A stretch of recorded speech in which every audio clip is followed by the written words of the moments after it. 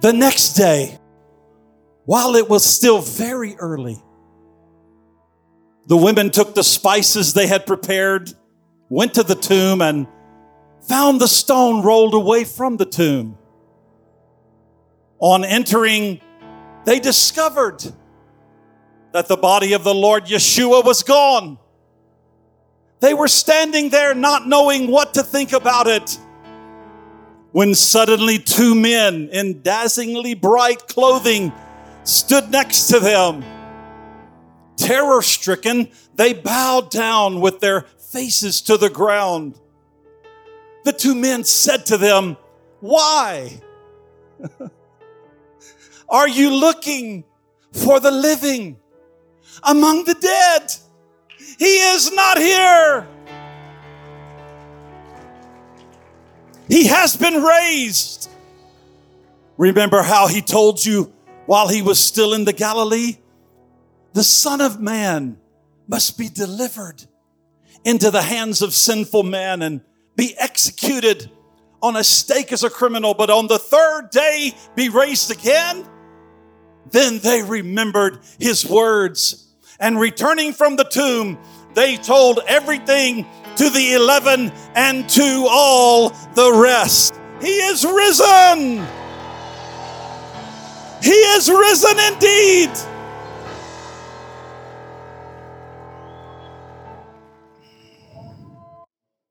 Happy Easter to you this Resurrection Sunday. How honored and privileged we are to be in the presence of a living Jesus.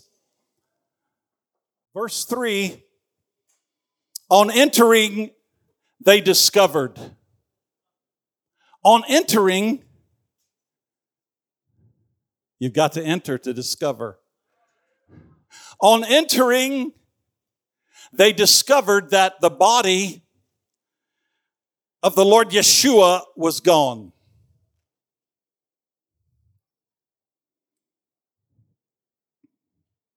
Of all the discoveries that have impacted man from the time of creation until today, if you were asked to single out the greatest one ever made, which would it be?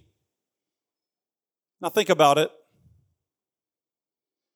Of all the discoveries that have impacted this world, from the time of creation until today, if you were asked to single out just one, which would it be? Well, if you said Land Rover Discovery, you need this message. You know, the list of discoveries is endless. It's endless. And new ones are being made all the time. Each and every year, researchers make all kinds of breakthrough discoveries. In fact, I just took some time this week and I've been studying over the past 10 years, the last decade, on discoveries that have been made in the last 10 years. It's incredible. The list is endless, especially if you think of discoveries from the time of creation, until today. Which one would you single out as the greatest ever? And in my studies in the last decade of discoveries, I got to the year 2020. 2020 have many, many discoveries. COVID came that year. There's a lot of research done. I just pulled out two out of the many discoveries that were made just in the year 2020. I have two for you. Here's the first of two. The discovery was made of plastic-eating bacteria. For the first time ever in the history of man, European researchers identified a bacterium that feeds on polyurethane. That's interesting. For the first time, this bacterium. They discovered this bacterium that feeds on polyurethane, and polyurethane is the most difficult type of plastic to recycle or destroy.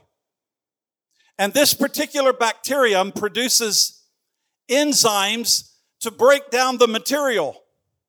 And this is really good news for the world's landfills and for the world's polluted oceans that have been polluted by these plastics. Plastic-eating bacteria. How many of you knew that? I didn't. And then another discovery. This is just one of two discoveries in 2020. A zeptosecond was measured for the first time. A zeptosecond. In the year 2020, German scientists announced that they measured the smallest unit of time ever recorded. A zeptosecond is the smallest unit of time ever recorded. Let me try to explain it to you. A zeptosecond is 1/1,000,000th of a billionth of a second. I cleared it right up for you. A zeptosecond is 1/1,000,000th of a billionth of a second. They said they made this discovery. Now, if you didn't catch that, you'll catch this. They said they made the discovery while studying how long it took a photon, which is a particle of light. They made the discovery while studying how long it took a photon, this particle of light, to cross a hydrogen molecule. Got it? That's a zeptosecond. As long as it took a photon to cross a hydrogen molecule. Right. Church, listen. Of all the discoveries made, there's only one. I said of all of the discoveries made, there's only one. One that is so far above and beyond all others pale in comparison. And what makes this discovery stand alone is this. It's called the eternal factor. For it is the only discovery which can impact your life for eternity. Multitudes of people are still discovering it. And millions upon millions around the globe are gathering today to celebrate this discovery. First made by a group of women at the tomb of one most people considered to be just a crucified rabbi from Galilee. Their discovery would forever change the course of history. On the third day after Jesus of Nazareth's crucifixion, I said on the third day after Jesus of Nazareth's crucifixion, as the women approached the tomb, instead of finding a dead body guarded by strong Roman guards, Matthew 28 verse 4 tells us that they found the guards fearful, looking like dead men.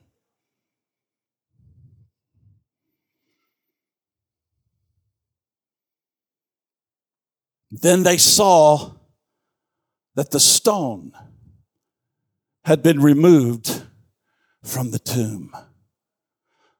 Their first encounter was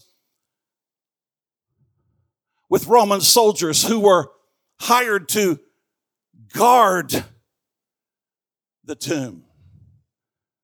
And instead of finding a dead body guarded by strong Roman guards, they found the guards fearful, looking themselves like dead men. And then they saw the stone had been removed from the tomb.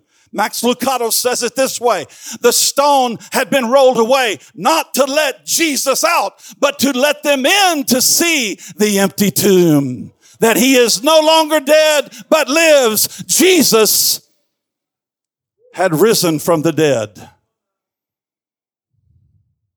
Listen, upon this one discovery rests every other aspect of the Christian faith. As we were praying this morning, Pastor Abraham was leading us in prayer together in our green room before the service, and he prayed it this way, that the resurrection serves as the foundation. Lord, help us to remember that the resurrection of Jesus Christ serves as a very foundation of the Christian faith. Without resurrection, there would be no Christianity.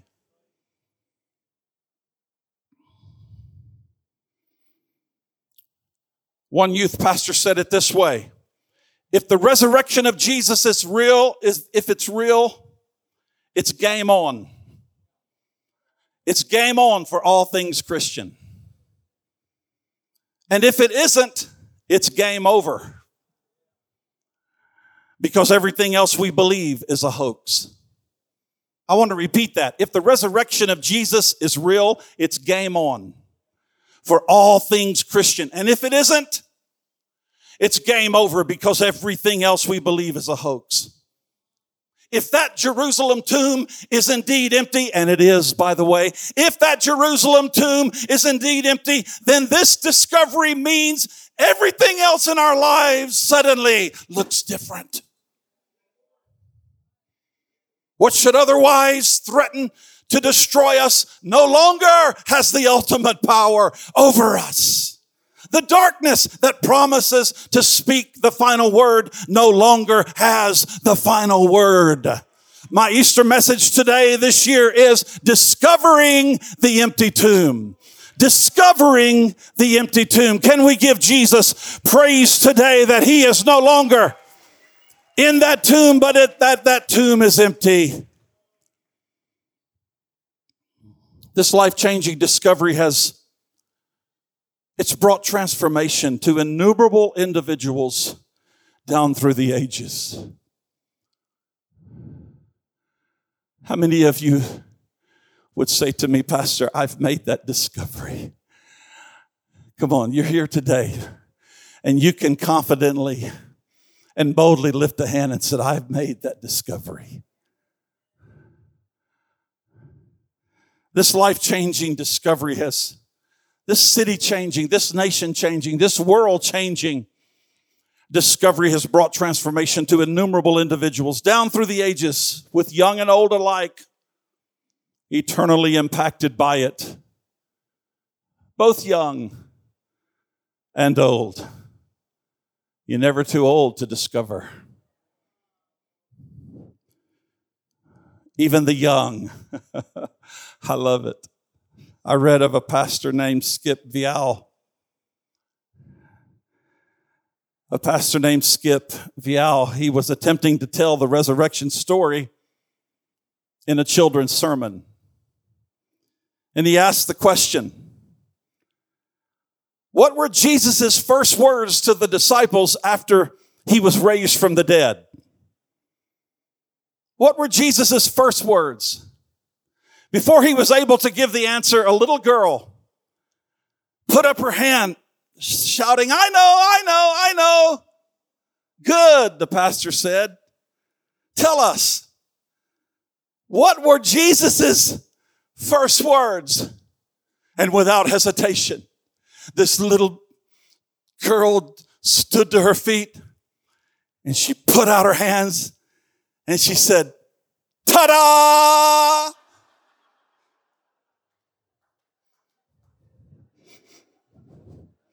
Come on, tell somebody beside you, ta-da!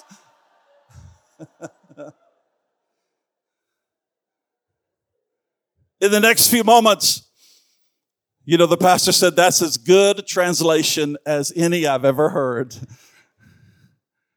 In the next few moments, let's discover the empty tomb. Come on, discoveries which so many need to make. We're going to consider two today. In John's account, John chapter 20, we find Mary Magdalene. In John's account, John 20, we find Mary Magdalene. She was one of the women who discovered the empty tomb. But in John's account, he focuses on Mary Magdalene.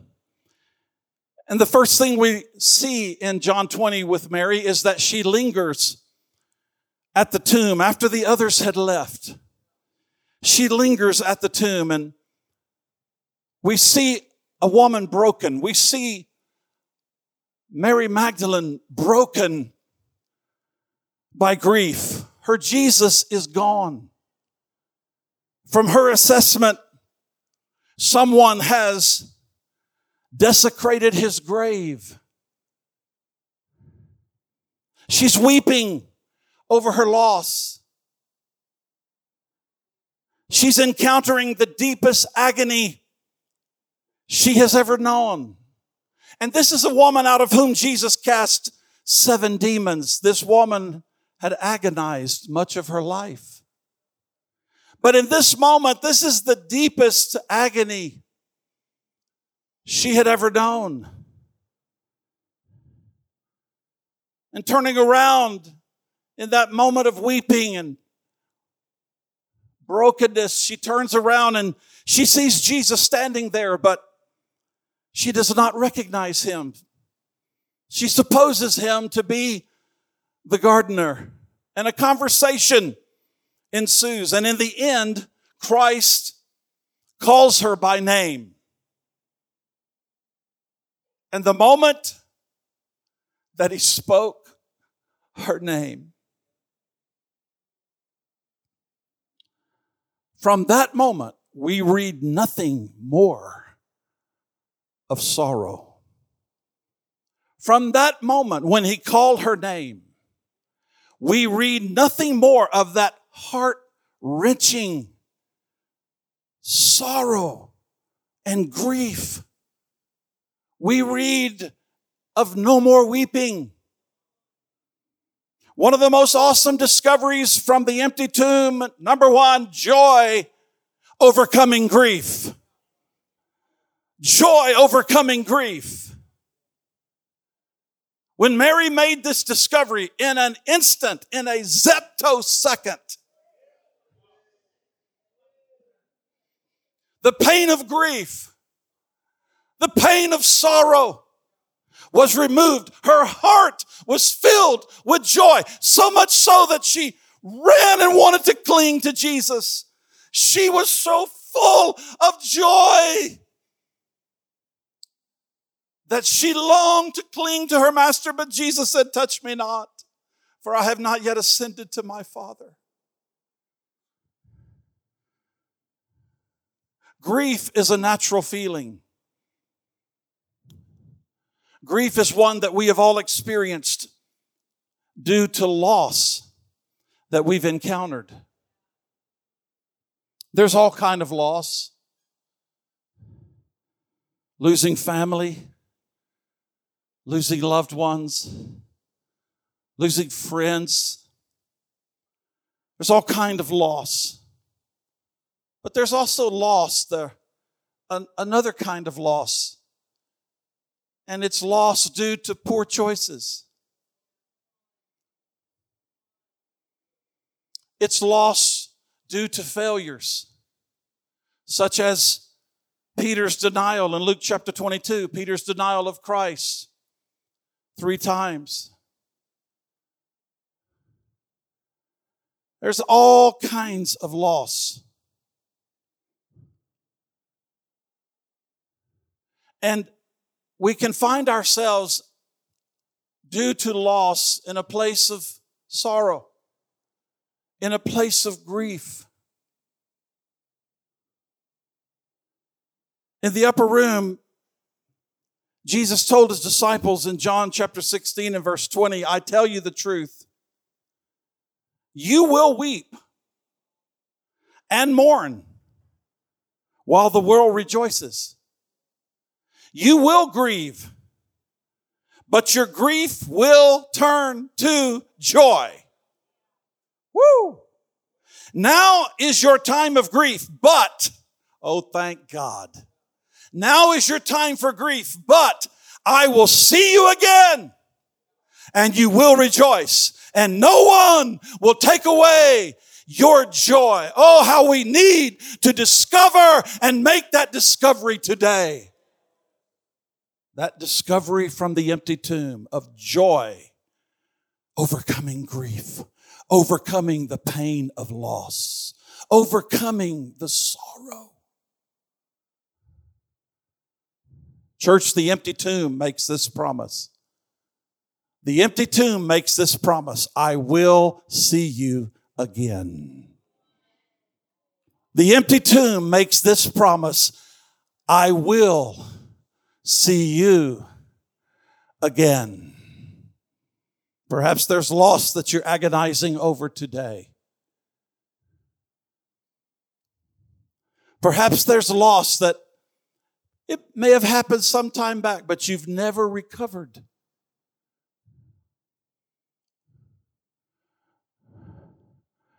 Today I want to invite you,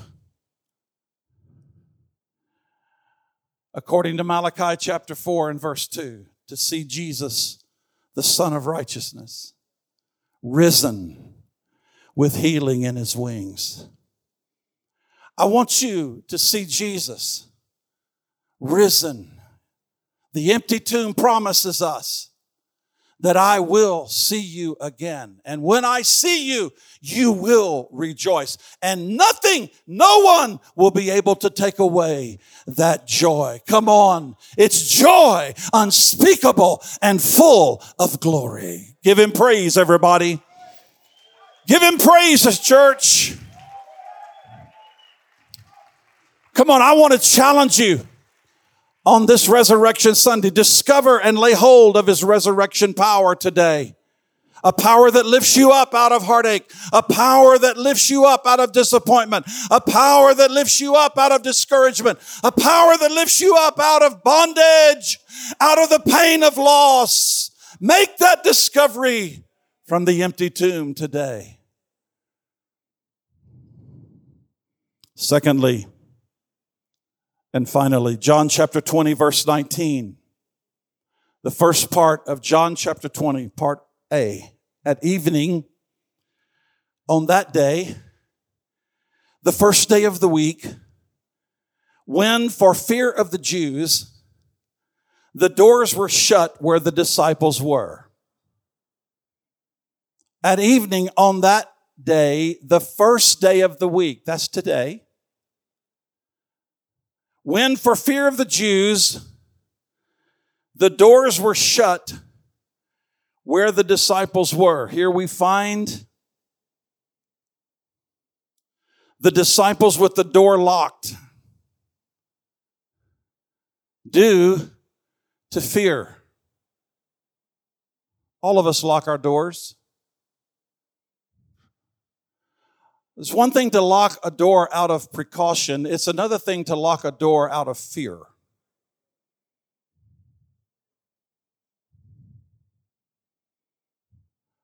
I remember my wife's father told us one time that locks are only meant to keep out honest people.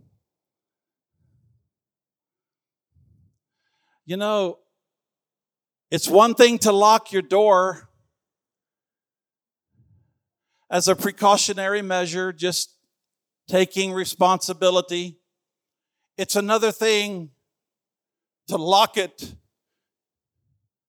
because you're afraid.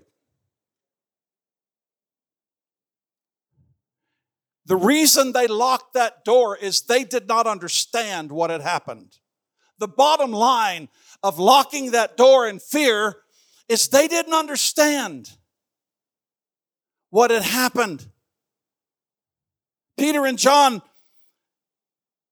at this point, Peter and John have already visited the tomb. At this point in John 20, verse 19, Peter and John, they've already received the report of the women that they've taken the Lord. We don't know where they've taken him. And Peter and John jumped up and they ran to the tomb, and Peter outran John, or was it the other way around? They ran to the tomb, and Peter entered, but John stayed out. And the Bible says Peter held those clothes and he wondered. He wondered. They didn't understand. They didn't know what had happened. But they did see, Peter and John did see that the tomb was empty. So upon returning from an empty tomb, They went back to where they were staying and they locked the door again. Though the most incredible thing in human history has just taken place, their fear won't allow them to see it. Their fear won't allow them to understand it. And in all probability, they locked that door because they're thinking they were going to experience the same fate at the hands of their opponents. And with all of this pounding in their hearts and all of this pounding in their heads, suddenly, verse 19, part B. Let's complete the sentence. Jesus came among them. They didn't have to unlock the door for him. He just walked through the wall. He just walked through a closed door. And the Bible says, Jesus, he came among them and he said to them, ta-da! He said, these are his first recorded words that the pastor was trying to get in his children's sermon. Peace, peace, peace be to you. Upon seeing him, they realized the grave could not hold him, and all fear was driven away. The second discovery from the empty tomb is fear overcome by peace. Fear being overcome by peace. Right now, with all that's going on around us economically, oh my. With all that's going around us right now economically, as well as what is before us in this election year, many, like the disciples, are being troubled by fear, being plagued by anxiety and fear.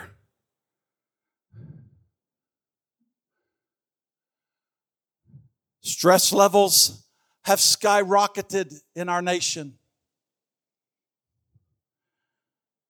due to worries, due to anxieties. People are going to the doctor's office for one reason. They're stressed. And that stress is coming out and manifesting itself in various areas of their body.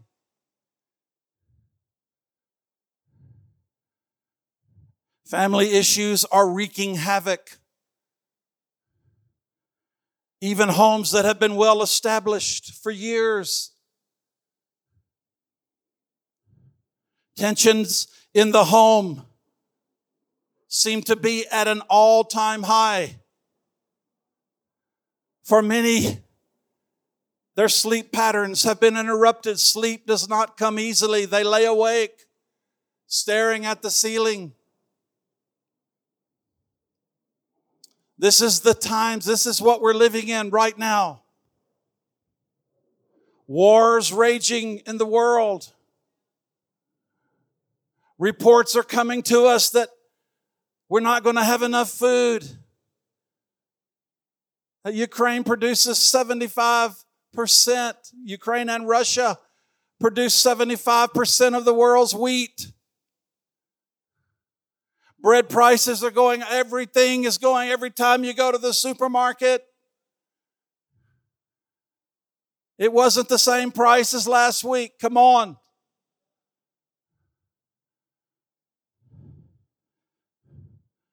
And there's so much anxiety.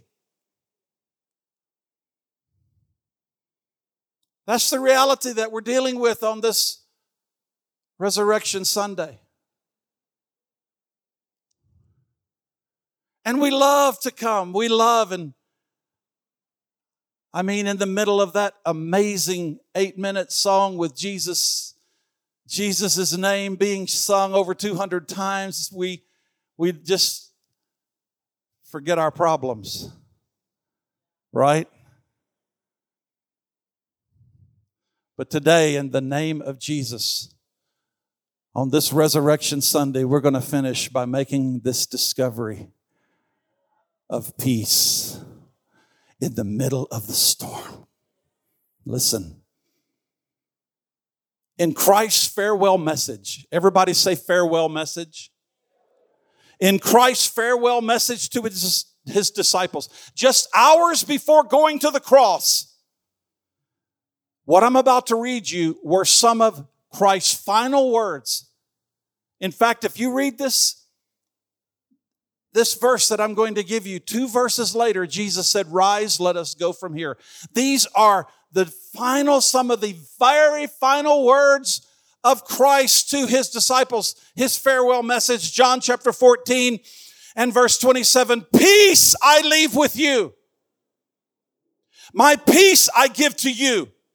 Not as the world gives do I give to you. Let not your hearts be troubled, neither let them be afraid."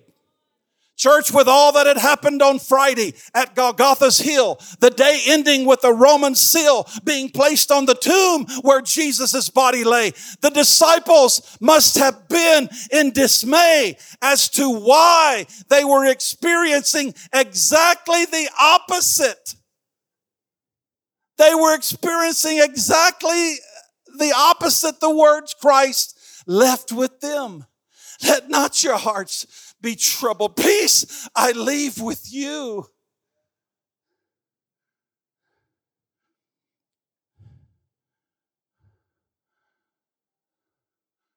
They must have been in great turmoil. There must have been such an inward churning as to why are we not experiencing these final words of Christ to us. But, church, as they were to discover, I said as they were to discover, that was not the end of the story. And please note the very first word that Jesus said to them the moment he saw them after his resurrection: peace. Peace be unto you. On June 15th, 1815, I close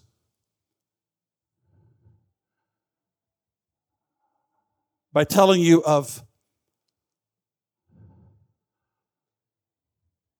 a part of history that I'm sure you will remember as I get into it.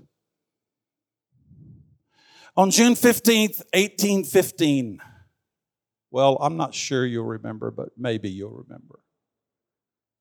As Napoleon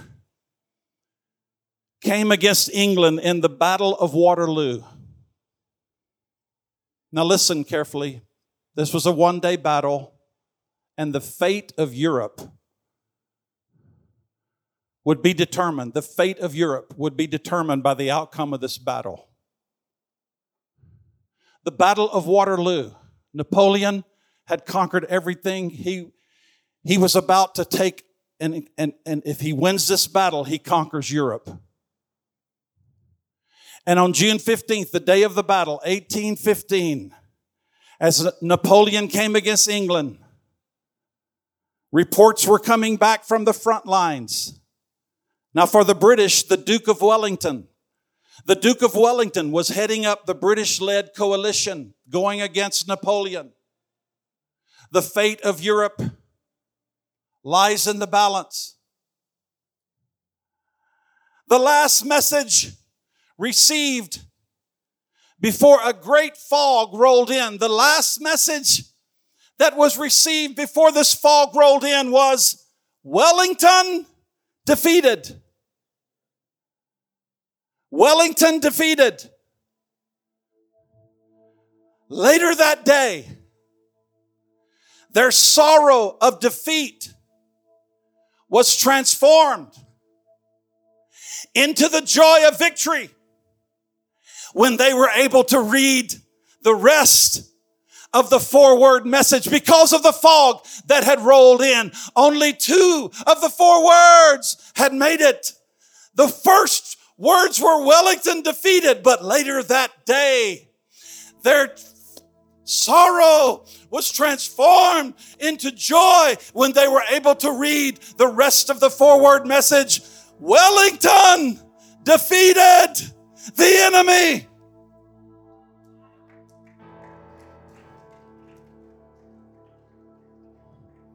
Just the same, from the cross on Friday, came the message, Christ defeated.